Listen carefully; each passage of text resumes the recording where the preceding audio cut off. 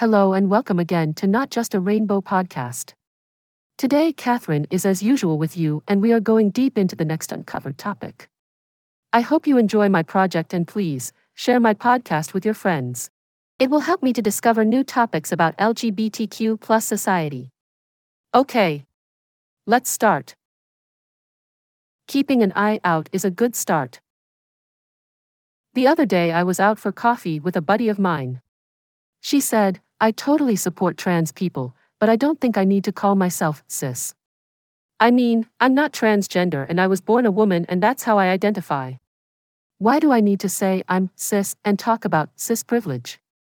I'm just being normal, how is that privileged?" She didn't realize that when she said she was normal while speaking to me, a transgender man, she was inadvertently implying that I was abnormal. This is where cis privilege begins. I gave my friend some examples of cis privilege and I'm hoping they can be useful to other ally folks too. 1. Bathroom safety. Cis people, who don't have a disability, are fortunate enough to not have to stress about finding a bathroom or locker room that's safe and accessible. They don't have to worry about their state trying to pass laws making it a crime to use a restroom that matches their gender identity. 2. Freedom of passing. Cis individuals do not need to make the choice between feeling overlooked by trying to fit in or being constantly othered by being open about their identity.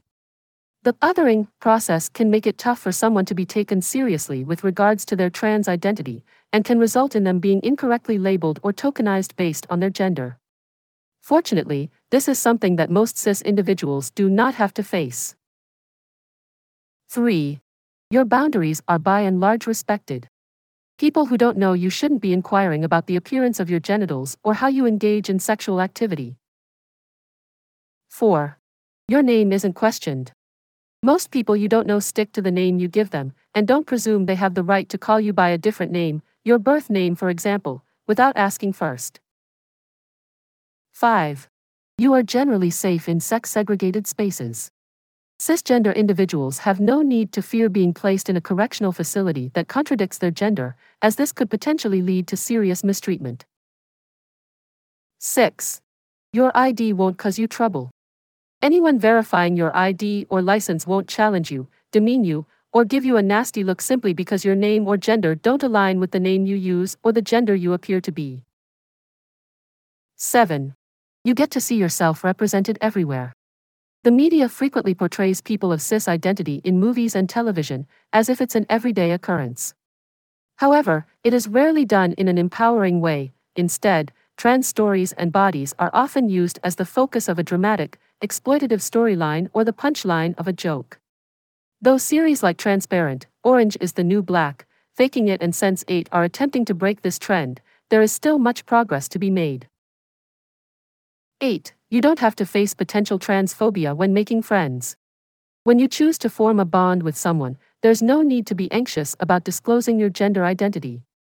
It can be emotionally draining to have to educate them, and there's a risk of being rejected or hurt. 9. Murder, harassment, and physical harm. 2015 was a landmark year for trans visibility, yet it was also the year that saw the greatest number of trans people murdered. Not only are cisgender individuals at risk of facing criminal violence, but unfortunately, trans individuals are exposed to an increased level of danger simply by virtue of their identity. 10. Your body parts aren't forced to be front and center when dating. Cisgender individuals can safely and confidentially create a dating profile, meet potential partners, or pursue a relationship knowing that their biological sex won't be a source of prejudice, rejection, or violence, and their partner won't be forced to reevaluate their sexual orientation. 11. It's easier for you to financially support yourself. Transgender individuals suffer from a disproportionate level of job discrimination, with GLAAD reporting that they are 4 times more likely to be unemployed than cisgender people. Consequently, they are more likely to be homeless, as the majority of the United States and other countries fail to provide legal protection in areas such as housing, employment, healthcare, and other key areas where they experience discrimination due to their gender identity. That's all for today. I hope this episode was useful for you all. Do not forget to share my podcast with your friends and see you soon. Take care. Bye-bye.